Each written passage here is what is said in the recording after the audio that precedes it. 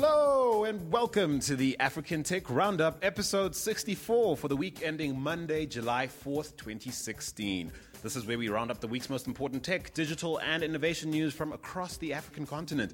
My name is Andile Masugu. Happy birthday to the United States of America. The US is our biggest audience outside the African continent, so shout out to you, America, for listening in. And indeed for contributing to the growth and development of many of Africa's brightest tech talents. Kudos to you for that. Now, joining me on the show today on this fair 4th of July is a very good friend of the show, the very American co-founder and CEO of Delve.io, Trevor Wolf. How's it going, Trevor? Howdy, Andile. Good to be back with you guys. And I want to say happy birthday and happy Independence Day to the British, who are the first time celebrating Independence Day this year with the Americans. That's a really good one. And then you had to keep it really American by going howdy as well. Yeah. Do people still use howdy in the States? Only 1/4 of the country. Well, that would include you today, but fantastic. Thanks for joining us today. It's good to be here. You cheeky. Yeah, the British are certainly independent at the moment. So let's see how that goes for them. The last time you featured on the show, though, was early last year. But since then, you founded a startup. You more recently just got back from Europe and the States, and you successfully closed a round of funding for your business, for your new startup. And you've gotten some rather posh recognition. I'm really looking forward to catching up with you and having you share some of your experiences with me. It's been a whirlwind of a year for us, and looking forward to diving into a little bit more later on. All of you listening, it's definitely one not to miss. It's all coming up later. But first is this week's news. Renewable energy project in Nigeria, Madagascar, and Sierra Leone getting a financial boost. eBay set to launch an e-commerce service in Nigeria in partnership with Mall of Africa.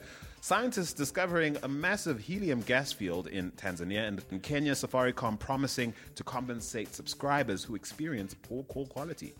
Definitely lots of news to get to, but do remember, if you've missed any of our past episodes, you can head to africantechroundup.com and do give us a shout on social media because we love hearing from you. You can find us on Twitter at African Roundup, on Facebook at facebook.com/African Tech Roundup, and the website is, of course, africantechroundup.com. Before we go any further, though, this episode of the African Tech Roundup is brought to you by FreshBooks. Now, FreshBooks is offering listeners of the African Tech Roundup a 30-day free trial to put their service to the test. FreshBooks is the easy-to-use invoicing software designed to help you get organized, save time invoicing, and most importantly, get paid faster. To find out what all the fuss is about, go on, try it out for free at gofreshbooks.com/African Tech. And now on to this week's news. We start with some encouraging news. 3 African renewable energy projects from Nigeria, Madagascar, and Sierra Leone have beaten nearly 100 other entrants to win the $7 million Access co-development facility run by power project operator Access Power. Now, they're a firm with a footprint in 15 countries across Africa and the Middle East. And the 3 companies that won this money are Aegis PLC from Sierra Leone, Mentac Energy from Nigeria, and Stucky Limited from Madagascar. And they're all set to share that money as well as benefit from technical support designed to bring their renewable energy projects to life. Sounding good, don't you think, Trevor? I love seeing companies outside of South Africa and Kenya in Africa getting some recognition. So go Madagascar, go Sierra Leone. And I mean, these are certainly companies doing a lot.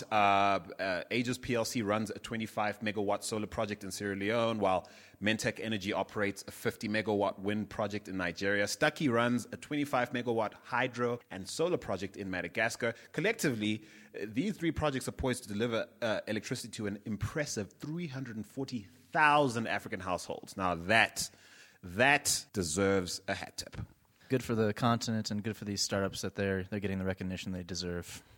Absolutely. Now, another startup that's set to get a leg up thanks to a much-needed financial injection is the Zimbabwean online business-to-business platform Isaja for Africa. They've reportedly secured an undisclosed investment amount from a Hong Kong-based VC. Now, some good news from my home country, which is currently braving some very, very tough economic times. Shout out to the young Clinton Mutambo and his team for landing this investment. Now, you might recall that Clinton made Forbes Africa's 30 under 30 list last year.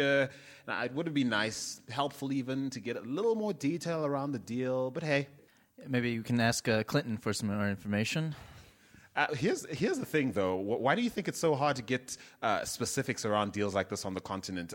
In other parts of the world, it's almost a bragging point, if not just a point of information that's quite important for startups to be able to confidently get the next round of funding. I'm guessing it has more to do with the institutional investor rather than the startup wanting to share their news. I think we all know that entrepreneurs would be very happy to disclose the success and the backing that they get, but sometimes general partners and limited partners and funds don't want that information revealed, especially if it's a new continent, a new investment in a new continent for them. So maybe there's some nervous Hong Kong investors that were not wanting to disclose everything. Solid point there, Trevor. Now, there's a startup called Tress that's also making waves. They've built an app that aims to help black women around the world discover and share new hairstyles, and they've been selected to be part of the well-respected Y Combinator Fellowship Program. Now, Tress is founded by Priscilla Hazel, Esther Olatunde, and Cassandra Safo. All three women are software entrepreneurs from Ghana and Nigeria. They met at MEST, which is the Meltwater Entrepreneurial School of Technology. We certainly wish them the best as they work through YC's 8-week program. I'm certainly hoping that they make the most of all the advice and the industry access that YC participants typically get access to. And most importantly, here's to hoping they land investors who believe in their rather important cause. Yes, hair is important, people. And sidebar, Trevor, have you heard reports that Jay-Z's streaming service Tidal is said to be in talks with Apple about being acquired? I have. It's patience is finally paying off for Jay-Z. He's had a rough couple years trying to get this project launched, but finally getting some recognition from Apple, and this will be their second hip-hop star that they've made into maybe a billionaire. And you know what? It didn't work out with Samsung. They had talks with them some months ago. They didn't come to anything. I can't help rooting for Tidal to prove all the haters wrong, and not because I'm this massive Jay-Z fan. He's a decent rapper, to be sure, but I do, like you say, hope he walks away with a deal that allows him and. Granted, his partners are all superstars, super rich co-investors, and who probably don't need the money. But it'd be really nice to have a success story come out of, a guy who came out of the streets. I know they don't need the money, but hey, what a story! What a movie that'd make. I hope that they also allow him to remain a part of the brand going forward, like they did with Dr. Dre and the Beats acquisition. So I don't think Jay-Z is done launching Tidal. I think he's going to be a big part of it, and I hope Apple allows him to do that. Maybe if he brings Beyonce to the to the negotiations and tangles her like a carrot and be like, well, if you want B, you got to take me. I don't know. Maybe this is Tim Cook's strategic acquisition. Oh, he really wants Beyonce. Yeah, I think he knew what he was doing. He's a smart guy. Well, people are saying that Apple's interest in this particular acquisition is because of the one thing Tidal seems to have gotten really, really right, as the press has been merciless in pointing out all the things they've failed at as they set out to do it. But certainly their relationship with some of the world's biggest artists and their ability to woo them to this platform exclusively, at least in the initial launch of their projects, is something that Apple is quite interested in getting. It's also a huge investment in a media platform. I know Apple's built quite a few of their own, but as they try to hedge some of their hardware sales slowdown, I wonder if this is a way for them to kind of branch into a new vertical a little bit more aggressively than they have in the past. Indeed you do. Now, on to the next. See what I did there? What? That's a Jay-Z lyric. Oh, damn, sorry. Somebody doesn't listen to Jay-Z up here. I've been away from America for a while, so I've been listening to some local guys. That's a nice comeback. That's a really good comeback because it's like, nah, I'm all about Africa at the moment. TKZ. What's that? Yeah. All right. Listen, back to the continent now, to East Africa next, where Federico Pirzio Biroli, I hope I'm saying that right, the founder of London VC fund Playfair Capital. Now, he's planning to move to East Africa to become an angel investor. Now, his fund plans to close down its co-working space at Warner Yard in central London. If you're not familiar with the work Playfair does, they specialize in artificial intelligence and machine learning, huge buzzwords in the global VC scene. Playfair's invested in startups such as Stripe, StreetHub, Hassel, and StrataJet. He believes that angel investing in Africa can make a big difference to economies on the continent, perhaps to a much greater degree than in London, where he's been operating since 2010. What do you think of this, Trevor? I mean, I think it's borne out by the research.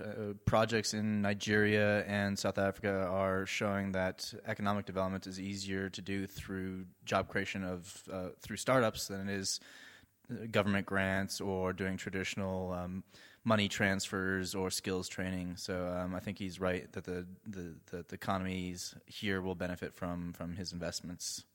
How much of that decision do you think is influenced by the recent Brexit debacle? It'd be a nice time to get your money out of Europe or at least hedge for the inevitability of a shaky, rough 3 years.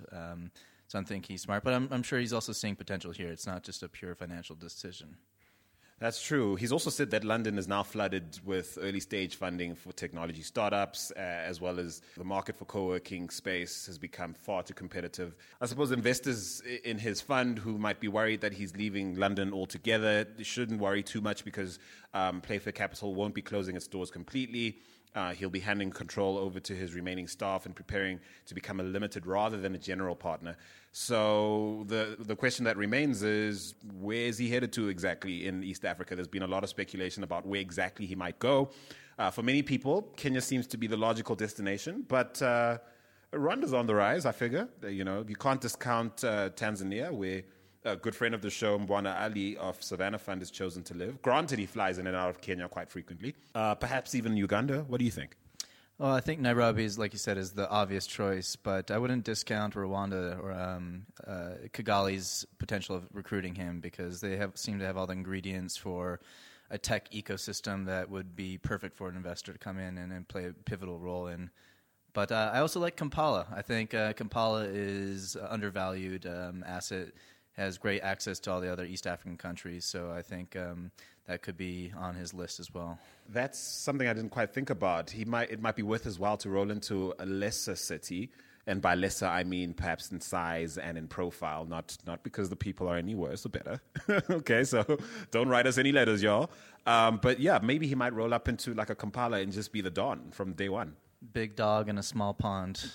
Absolutely. Now, listen, I caught up with Toro Orero this week. He's the managing partner of the Silicon Valley-based VC Draper Darkflow.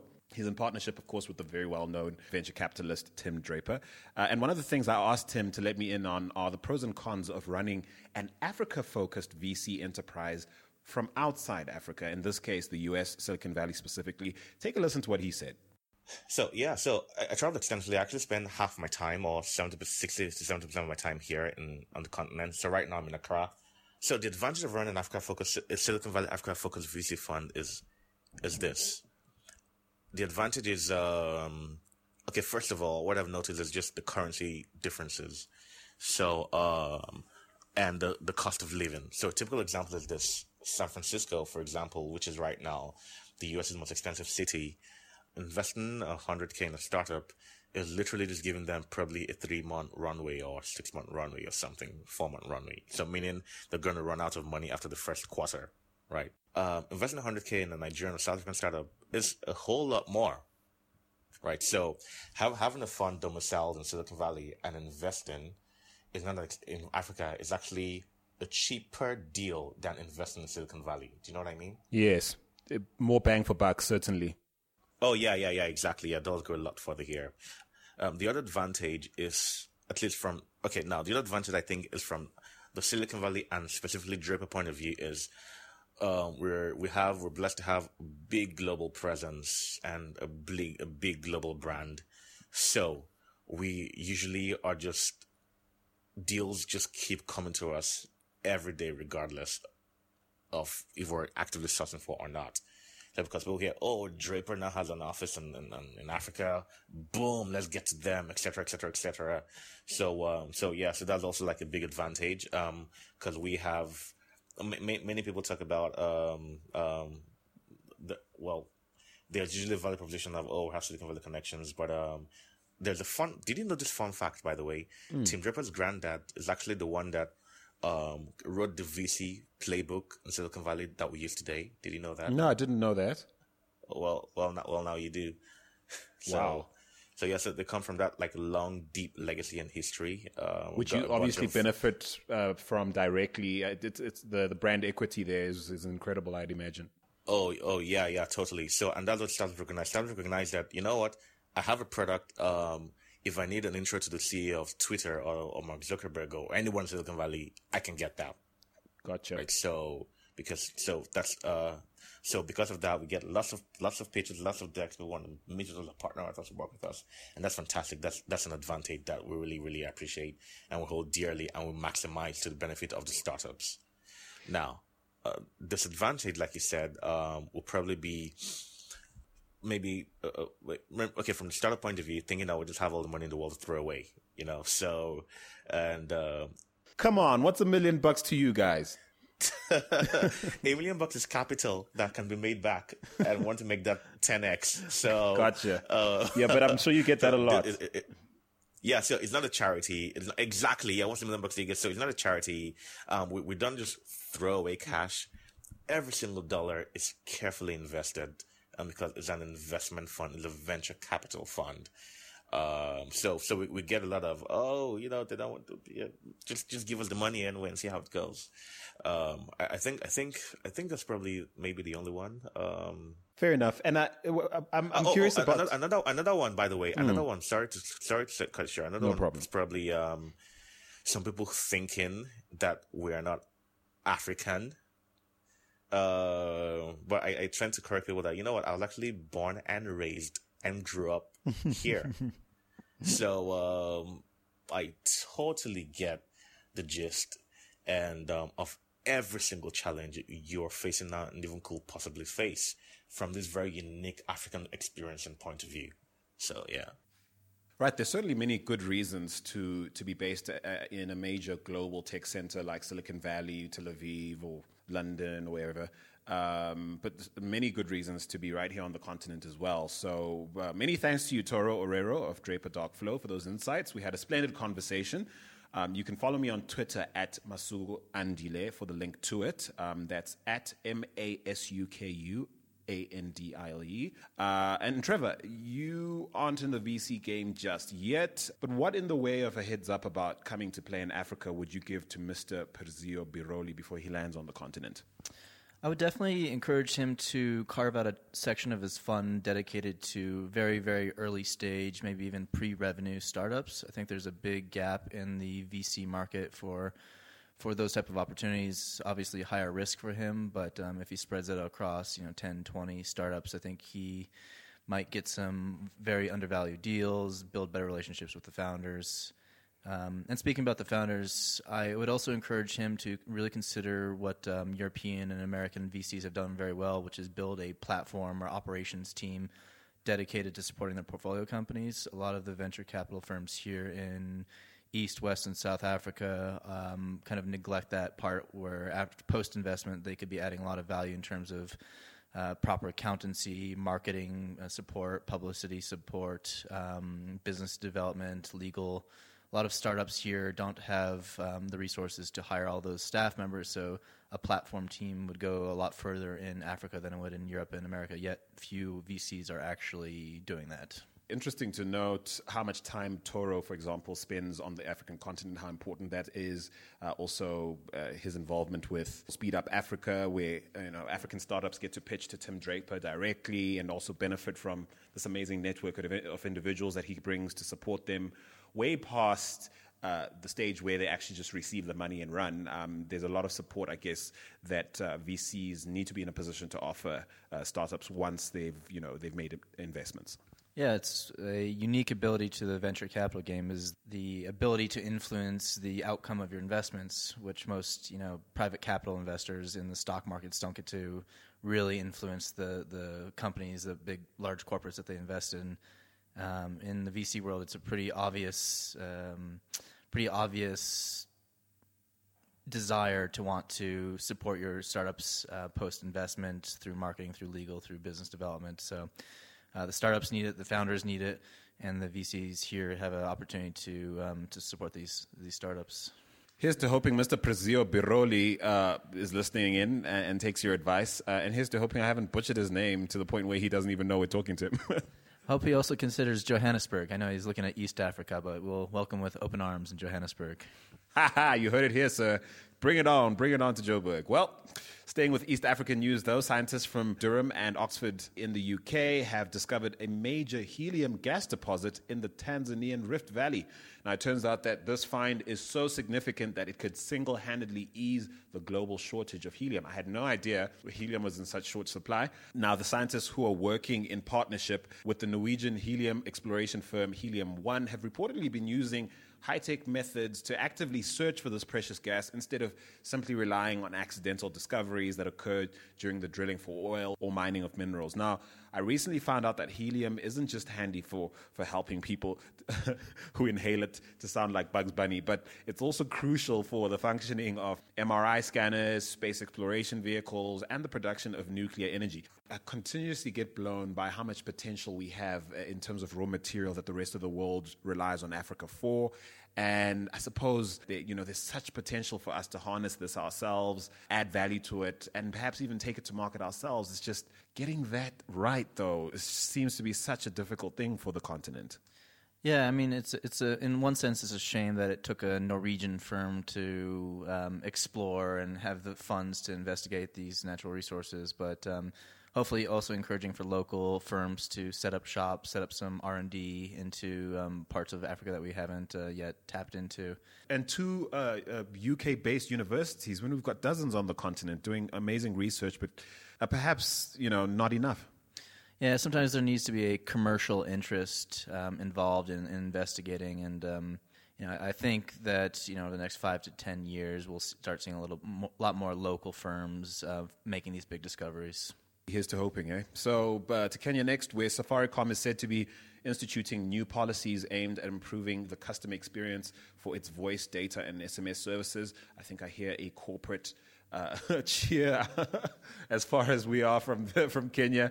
I think a lot of people have been quite eagerly anticipating what Safaricom might do to start improving the level of service it delivers, given their dominance in that space. But according to their CEO, Bob Collymore, the operator now handles 30 million calls and 70 million SMSs per hour. And so they're looking to improve the call quality, as is right to do, given how much money they're making off the Kenyan public.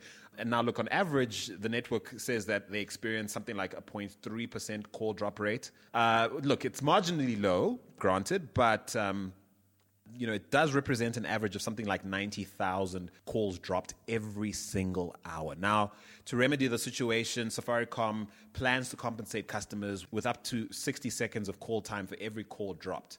So the plan is, when your call gets dropped, Safaricom will send you an SMS with an apology and a reimbursement of up to 60 seconds. They have given people a heads up who might abuse the service that they'll only be providing up to 5 refunds per day per subscriber. And this is one of the new measures they've put in place to sort of guarantee services. And it's gone live this week. Tell us, Kenya, if you've experienced the service and you're grateful for it, you've got the SMS, you got the 60 seconds, it worked well, it made you feel nice and warm inside. More than that, it makes you less likely to move to one of their competitors. We want to hear about that. Give us a shout on Twitter and tell us all about it at African Roundup. In the meantime, though, I have to hand it to Safaricom for at least trying to solve a problem, which in South Africa, for example, has been something we've complained about. But I'm glad Safaricom seems to be leading the way in this area. You hope it sets a nice precedent for all mobile telecoms executives around the continent to adopt this policy too.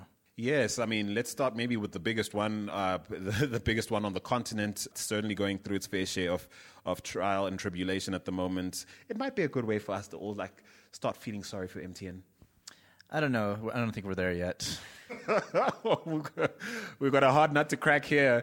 But to Nigeria next, where Chinese mobile text and voice messaging service WeChat has shut down its Nigeria office. It's now exclusively running operations from South Africa. Now, WeChat in Africa is managed by Naspers, who have invested in WeChat's parent company, Tencent. This famously lucrative investment has done really well for Naspers. However, another Naspers outfit that has reportedly cut its physical presence in Nigeria is PriceCheck. It's a service that allows users to compare product prices across thousands of categories. Now, this move comes after months of denials from key personnel, even staff members, that people were being laid off, and all indications pointing towards gradual termination were false and that kind of thing. WeChat's done quite well, at least as far as they tell us. They carried out a very aggressive brand awareness and user acquisition campaign, cash giveaways, celebrity endorsements, startup competitions. We've been told that the app has a significant user base, thought to be in the millions of users. So why they choose to leave Nigeria seems to be a bit of a mystery. Yeah, I mean, one wonders if it's a matter of the local economy there in Nigeria or the fierce competition for real-time chat apps. Or maybe they've just figured out a way to manage the platform from a remote location and really don't need to be in Nigeria. Yeah, I mean, consolidating overhead and staffing is obviously a good business decision when it works, but one wonders if there's something else going on. Absolutely. Look, there definitely are signs that growth at Naspers is slowing. There's definitely increased competition across all its major platforms and service offerings from players on the continent and beyond. Everyone and everything from Netflix to Jumia and all the brands they manage. And I do believe it's beginning to take its toll on the continent's most valuable tech firm. I guess when you're the biggest player on the field, you're bound to take a beating. Just ask MTN. And I'm sure Naspers is looking for ways to cut costs and become more efficient and not just rely on being the biggest. A focus might be on improving revenues over time as well as improving profitability. Yeah, it wouldn't be the first time that Naspers shut down a business. They are known in the industry for being able to cut their losses, so to speak, before the blood is dried. Yeah, I suppose when you're a startup founder, you're hanging on there till the dying seconds. You're literally going down with the ship, as it were. But Naspers probably doesn't have a hint of emotion in that area. No, they've gone through this process once or twice before. Well, we'll certainly be keeping an eye out on their moves for sure. Now, finally, one of South Africa's largest startup surveys has revealed some startling data. And that is the fact that entrepreneurship doesn't seem to be leading to job creation. Well, at least not yet anyway. Now, the survey was conducted by Seed Academy, a social enterprise that provides business support and mentorship. Now, according to Seed Academy, startups are taking really long periods of time to gain traction, with some going as long as 5 years without making any sales. Only 4% of entrepreneurs surveyed apparently employ more than 10 staff. And up to 38% of startup entrepreneurs don't employ staff at all. This is pretty interesting information. Yeah, but I wouldn't read this as a indication that entrepreneurship or startups is not a good vehicle for economic development. I think it's just more of a sign that startups here in the African continent are fragile and are not getting the support to make it past that critical early stage that they are in other developing markets. So I think this is more an indication that startups need more support rather than they're not a good vehicle for private sector development. I suppose the news might come as a shock to politicians, specifically in South Africa. Now, if you live in South Africa, you'll know that over the last decade or so, entrepreneurship has featured really heavily in government rhetoric. It's often cited as the greatest hope for improving the country's growing unemployment problem. I sort of favor that position in many respects. While job creation should be a key outcome of entrepreneurial activity, I think perhaps one of the things we've all underestimated is the role of tech in influencing how products and services are made and delivered in the new world. Perhaps we just don't need as many people at companies to deliver the kind of value we've come to expect. Yeah, there's definitely a law of diminishing returns when it comes to staff counts at startups. I think the goal is to hire enough people to service the company. But at a certain point, the technology that the startup is employing should be taking over some of the additional capacity. So there's not a direct linear correlation between startup job growth and the success that they're having. Perhaps in the interim, we'll take a hit, but I'm sure overall this should pay off. Yeah, I mean, if you're talking about South Africa, the National Development Program says that 90% of jobs by 2030 will be developed by SMEs. So they could either focus on the 8.9 million micro enterprises that needed to hit that number, or they can focus on developing 45,000 startups between 5 and 200 employees. So I think it's a lot easier to reach economic transformation, economic development by focusing on startups than a traditional mom and pop store. But we have a long way to go to figure out how to support those startups. I totally agree. Now, that's the week's headlines, folks. Thank you so much for factoring in on this week's stories, Trevor. You're fresh from Europe and the States. I am dying to catch up with you. You've been pitching dozens of people, rubbing shoulders with some impressive investor types, talented startup founders, winning innovation awards and taking numbers. I imagine you have some interesting insights around what it takes to found a startup on the continent while continuing to maintain a global outlook. But before you share what's top of mind for you in terms of all that, let's take a listen to a clip from a conversation I had with Maya Morgan Famudu. She's a Nigerian Swedish American based in Silicon Valley, and she leads investment tours via her firm Ingressive. Now, I asked her to contrast the vibe of Silicon Valley with various tech ecosystems on the continent, and this is what she had to say. I'll give you one example of Silicon Valley relative to Silicon Sahara or of Lagos Tech. We led a tour to Lagos in September of last year, and one of the traveling investors who came along with us actually started crying at one of the pitch competitions. And after we went aside, and I said, "What's happening? Where is this coming from?" And she said, "I didn't realize the hustle and the ingenuity. I didn't realize going to the continent, people would be not only as smart as everyone that we have here in Silicon Valley, but hustling 5 times as hard." And so, if you're a founder building a company on the continent, you have incomparable barriers to entry, hurdles, inefficiencies, challenges, just, to get, especially in Nigeria, to get from your office to the next meeting, even the transport time is just ridiculous, crazy barriers that people in Silicon Valley will never even fathom. So I want to commend people who are able to successfully build companies, especially tech companies on the continent, with Wi-Fi costs, with energy costs, with transportation, with all of these craziness. So that's one thing in comparing the two markets.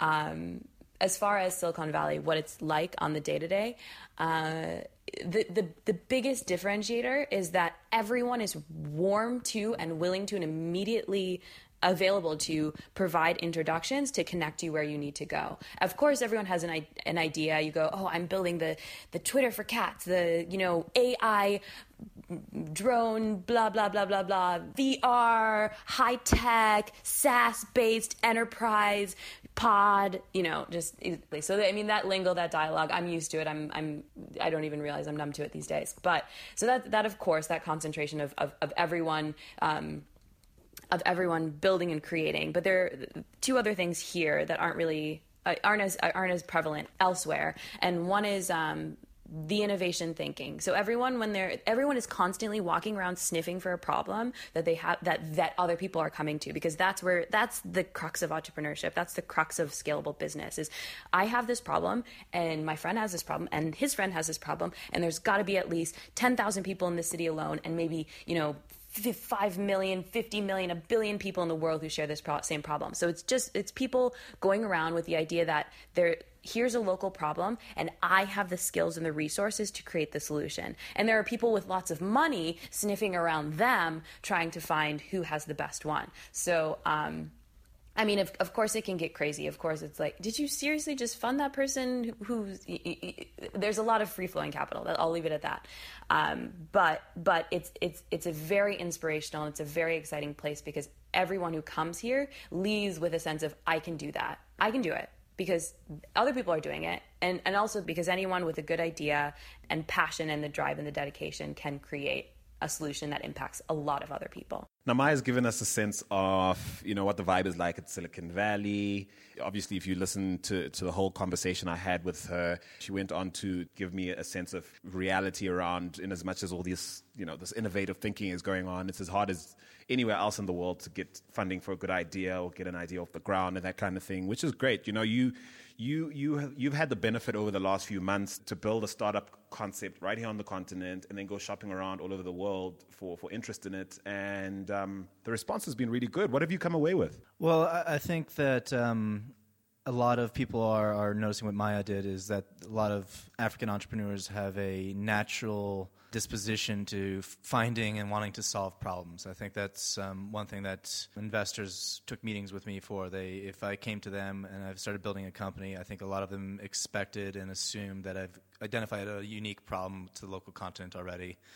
So it was kind of nice, is that the perceptions of African hustle, as Maya said, is actually contributing to investors' appetite for the continent. So now speak specifically to Delve. I mean, when we last spoke, you featured on the African Tech Conversations podcast, which I host also, and also on this podcast. You were then the MD of Springleap. You since transitioned to your own business. Tell us a little bit about that business and how you've gone around shopping for interest in it, how you landed investment, and what you won awards for. So I think one of the biggest things we started with was defining whether we were going to be a African startup that served the African continent or an African startup that was building its operations, its base, its headquarters here, but serving a global market. We ultimately decided on the latter with some nuance. And so I think that helped us secure some meetings as well, as we went to investors and we said, here's our big global ambitions, here's how we can transform a global industry.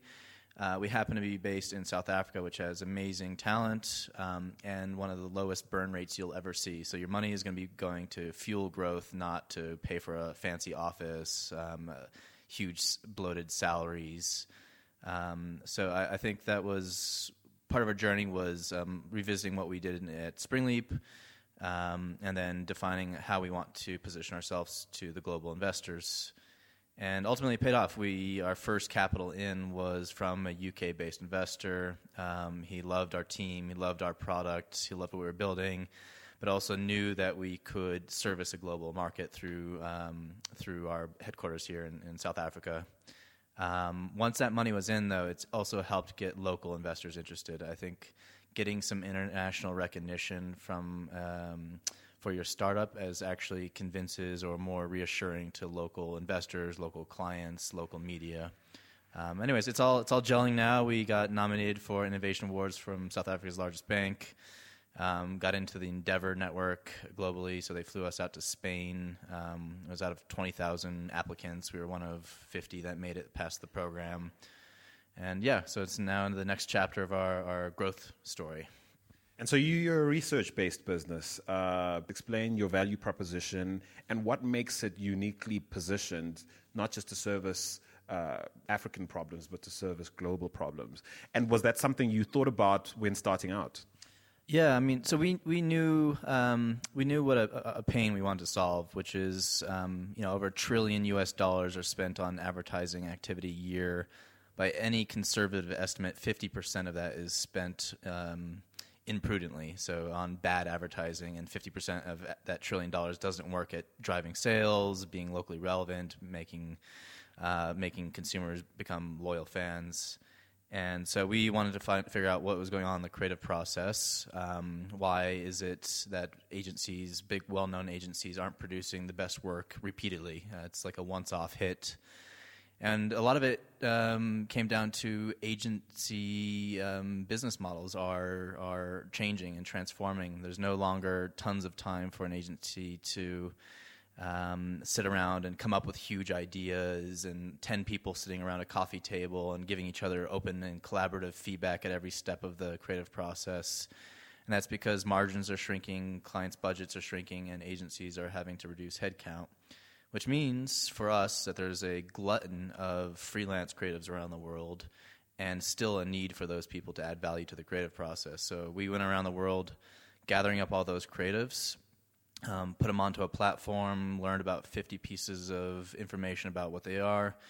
And just like Uber's connecting independent drivers with people in need, we're finding brands that literally, or agencies that literally just want feedback on their creative concept before they spend R1 million or spend $1 million on media budget, and allowing these people to work on these teams, adding value to the creative process, testing ideas, coming up with bigger concepts, and introducing the campaign to other markets. And so we're reducing time and the money it takes to test your creative concepts now, but it's a very simple model. It's just a collective of over 100,000 creative professionals. Right, and I'm sure you heard a lot of no's, when you pitched your idea, or people who, listened to you went, meh. What's the most common reason you heard from people who didn't think you were all that? I think not a lot of them understood the market. So, any investor needs some type of background in the industry to be confident that you're trying to disrupt a very growing market or that there's an actual big enough market for you to dominate. So the ad testing market and the market research market, which is about a $45 billion industry globally, a lot of investors didn't know that existed, that $1 trillion was spent on advertising every year. So we had to kind of do a lot more reassuring about the size of the market, the size of the potential, and that we are the right people to be disrupting that market before we got any yeses. I've been speaking to quite a few, players, senior players on the, Africa's tech scene, and a lot of them feel that local startups often look too far for love, as it were. What did you find lacking in terms of finding a local VC or a local, angel investor or something like that to invest here? What made you go as far as the UK to find someone to invest in this idea? I think speed. I think a lot of your CEO or founder listeners will know that coming to a VC firm when you're pre-profitable, when you're making some money, but maybe you're not taking off like a hockey stick, and a lot of the VCs are just really scared about investing unless a business model is tried, proven, and tested, and is on its way up, and so. That culture of angel investing doesn't exist as predominantly in Africa as it does in Europe and in America. And we felt that we had hit our product market fit. We had a great team. We identified a great pain problem and how to distribute our products.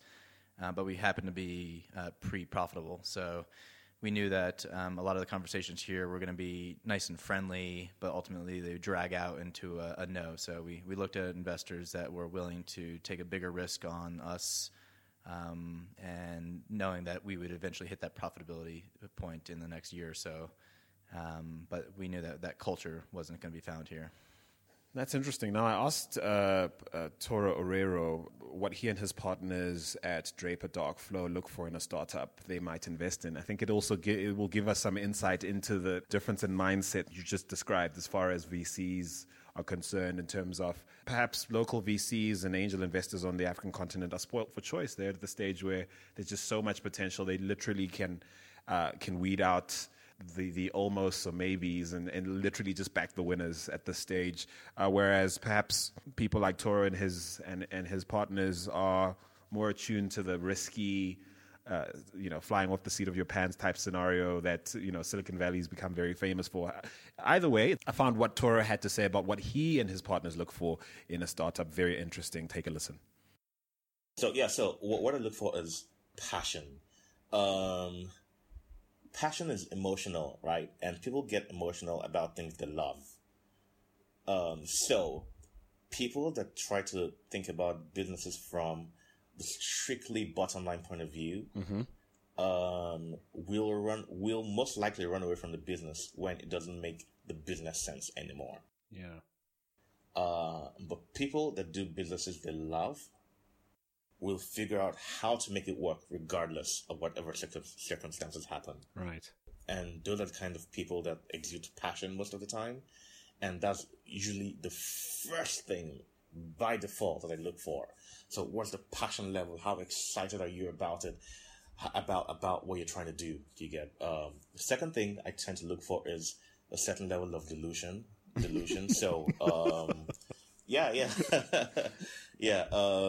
Is this person borderline nuts? Do I think he is really?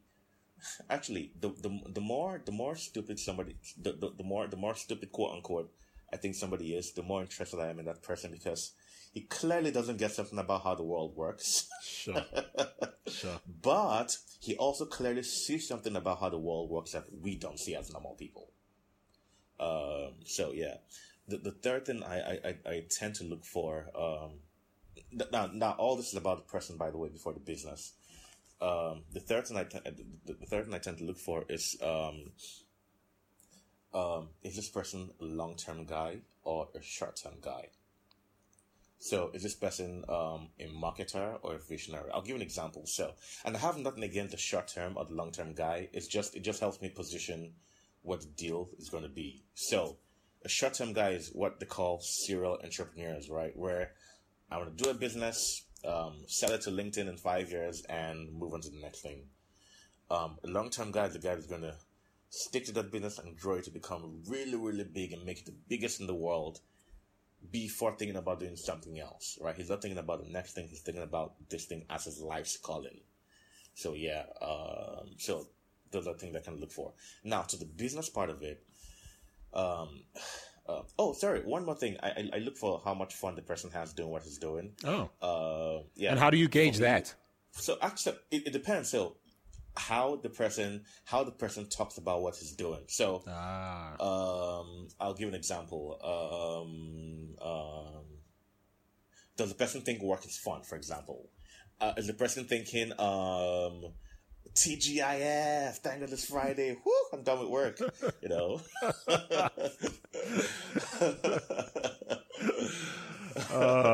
Weekend to weekend. Yeah. Now, I'm not saying I'm looking for the workaholic, right? I think there's a place for rest and everything, but the person has to be at home. Basically, at work, yeah. I said, to sum it up, really, you're looking for drive, you're looking for enthusiasm, and you're looking for someone who's and to determine at what, on what gradient of the scale of sort of tenacity the person's at in terms of sticking with it. Yeah, and delusion too. Delusion is really, really important to me. Yeah, that's very, very important to me. Yeah. So I'll write it back. I love how seriously you say that. Like, yeah, absolutely. Yeah. Guy has to be absolutely nuts. No. So I'll give an example. So I'll rather probably, and this is just me, and this is just at this moment, right? But a person that ticks all the check boxes, Harvard, Stanford alum, Harvard MBA, has sold a startup to LinkedIn, has has a tiny experience, is actually a guy that I'll actually run away from. Because you are so improper and normal, and you have done all the right things, right? I'm looking for the guy that has done all the wrong things and will continue doing all the wrong things as long as he or she can learn as fast as possible. So back onto the business, right? For the business piece of it, I look for how big the startup is thinking. So are you thinking countrywide or continental-wide or global-wide? I tend to be more excited about people thinking about how they can change the world, so how your technology can affect the whole world. So, for example, we're using Skype right now. Skype was a startup, the team backed from Estonia. But when you think about Skype, you think about Skype as a global company. Their product has changed the way we communicate. So I tend to tilt toward ideas that are that big, that are that daring, that are that bold. So big markets, big world, big problems, borderline impossible problems. The second thing about that I tend to look out for is what is the unique insight that this person knows about this business that I probably don't know or that other people don't know. So that's also really sometimes very important. And so it's usually not about the data. It's more about how the entrepreneur interprets the data it has. Data is everywhere, but how do you convert that data to knowledge? Right. And so I say that that's like a very, very big. And I've seen over the course of like my short visa career so far, I've seen you start to see patterns in fintech, you start to see patterns in how people pitch, right? But what I start looking for is what lies outside those patterns, because the patterns get boring. And the final thing I look for in the business is the team. So now, not the team in the cliche way, they have to complement each other, blah, blah, blah, blah. Because, I mean, that's like, everybody team. But what I look for is just what I think, are they lethal executors? Did you ever watch 24? Yes, I did. Are they Jack Bauer? Do they aim straight and get the target every time, all the time? Will they get this done? No. Jack didn't necessarily get it done all the time. He actually spent like some years in China in jail and stuff. Oh, yeah, of course. So with some detours involved, of course. Exactly, yeah. In fact, many detours involved, breaking many rules. But the thing is, do I believe that they will get this done regardless? It done, yeah. Are there people that think of, are there people that let excuses get in the way, or are there people that will trek from Sierra Leone to South Africa just to get a meeting? Yeah, I totally get you. No, this is the whole chicken and egg dilemma between investors and startups. Investors go, "Oh, you're too early. Go and build a business before you come to me for money." And the startup goes, "But how can I build my business if I don't have your money in the first place?" And the loop continues. Right. So, over the last few weeks, I've been telling a couple of startups, don't think about yourself as a startup. Think about yourself as a small business. Right. So, when you are, let's say, the roadside suya guy, or the roadside guy that has a kiosk that sells some groceries, right? He's not thinking of scale at that moment. He's thinking of, how do I make money to eat today and tomorrow and for my kids and to feed for the month, right? So with that, he's able to prudently manage his resources, make money, and gradually scale. I think that has to be the unique approach for most African startups. We need to think about ourselves as small businesses and actually as businesses. Because startup has become, oh, look, we're trendy, we're a startup, we'll make an app. Yeah, how will you make money? We'll get investment and hopefully, that won't work here. So you've got to be a business, right? So, and you've got to be a business, and you've got to assume that you're not going to get invested in. And that's not the kind of advice that would go down in Silicon Valley, I'm sure, where the point is to basically have a great idea and attract money to it for as long as it takes to figure out how to make money. Yeah. Do you know, Andile, the irony is that this advice may not fly even to anyone. However, this is exactly what investors invest in, even in Silicon Valley or here. So, and the more the traction, the more the users on the platform, the more revenue is going through a platform, not even net profit, just revenue, the more investors get interested in investing in that kind of platform. So that's it. So it's all about traction. So a startup has to build itself up to the point where it doesn't need investment, then it will get investment. Some of the things we've come to expect from VCs based in Silicon Valley, they seem to have a certain touchy-feeliness to the business they do that perhaps is absent on the continent, where it's revenue boy, it's show me the profit year on year, show me that hockey stick graph, all that good stuff. Whereas this idea that a good idea that could blow up could come from anywhere. And I suppose if you've got Tim Draper as a partner and you use Skype every day, you're kind of reminded of how easily a really simple seed investment can turn into a really big idea. And so I suppose that colors some of the enthusiasm they have. But he did say at the end of that comment that there seems to be a return to fundamentals like revenue, like profitability, and that kind of like. Given how well you've done relative to many startups who go out looking for funding, what comes to the surface in terms of personal insights or epiphanies in that regard? I encourage any entrepreneur to actually go through and study what investors look at when they make an investment. I think knowing that they pay attention to more emotional stuff like the quality of the team, the relationship of the founders, the market, rather than just the fundamentals, makes you also appreciate that as well. So I think before we even started, we wanted to make sure that we had the most amazing team possible, that everyone was super committed, that the idea was worth pursuing and could get us up in the morning. And then the next step is obviously building a solid business model on top of all of that. But reverse engineering the investment process is very useful for entrepreneurs as well. I think that the move to profitability is going to be a little bit different on the continent. I think it's a reaction to how tough economic conditions can be for a startup to operate in, whether in America that means move to profitability because the funding is drying up. On the African continent, I think it's because it's hard to get that revenue cycle, the revenue engine moving in an African startup. So I think what Toro is saying there is be sustainable, build something that you can keep going even if funding is not there. So I think that's what he means, rather than not wanting to back a seed, an idea. I think he's still very big on ideas. Definitely. I do think many of us who fancy a play at the startup vibe, look at an Instagram or what's another good example of someone who hasn't made money? Snapchat, we look at things like that as the perfect scenario for us. If we could just access this incredible pool of venture capital to fund our dreams and help us work with our people we like and in these amazing offices and just, and exit with these profound, profits in hand. I suppose that's the dream. However, I think, again, like you say, for many African startups, it's probably unwise to go in betting on that kind of scenario panning out for you. Yeah, I mean, the survey we discussed earlier is kind of proof, right? Most startups don't make it. Most startups don't ever hit that hockey stick curve. And so you need to look for other sustainable ways of keeping your dream alive, and usually that's revenue. Absolutely. Now, a big thank you to you, Trevor Wolf, for joining me on the show today.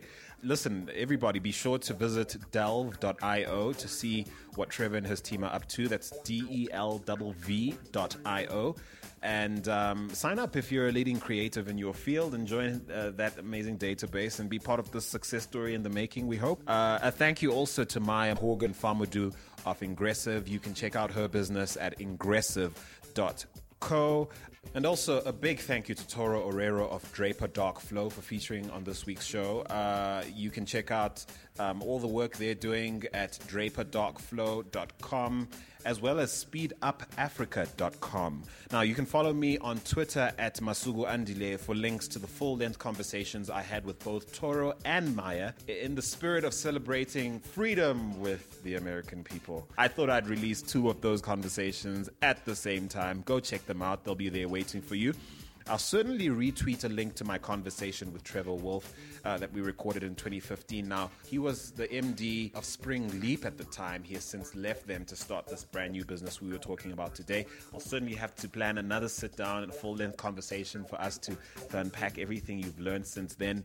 But you can certainly catch up on a lot of the things that he's learned, mistakes he's made. He's easily one of the most candid individuals I've ever had a conversation with on mic. Lots to learn from his story.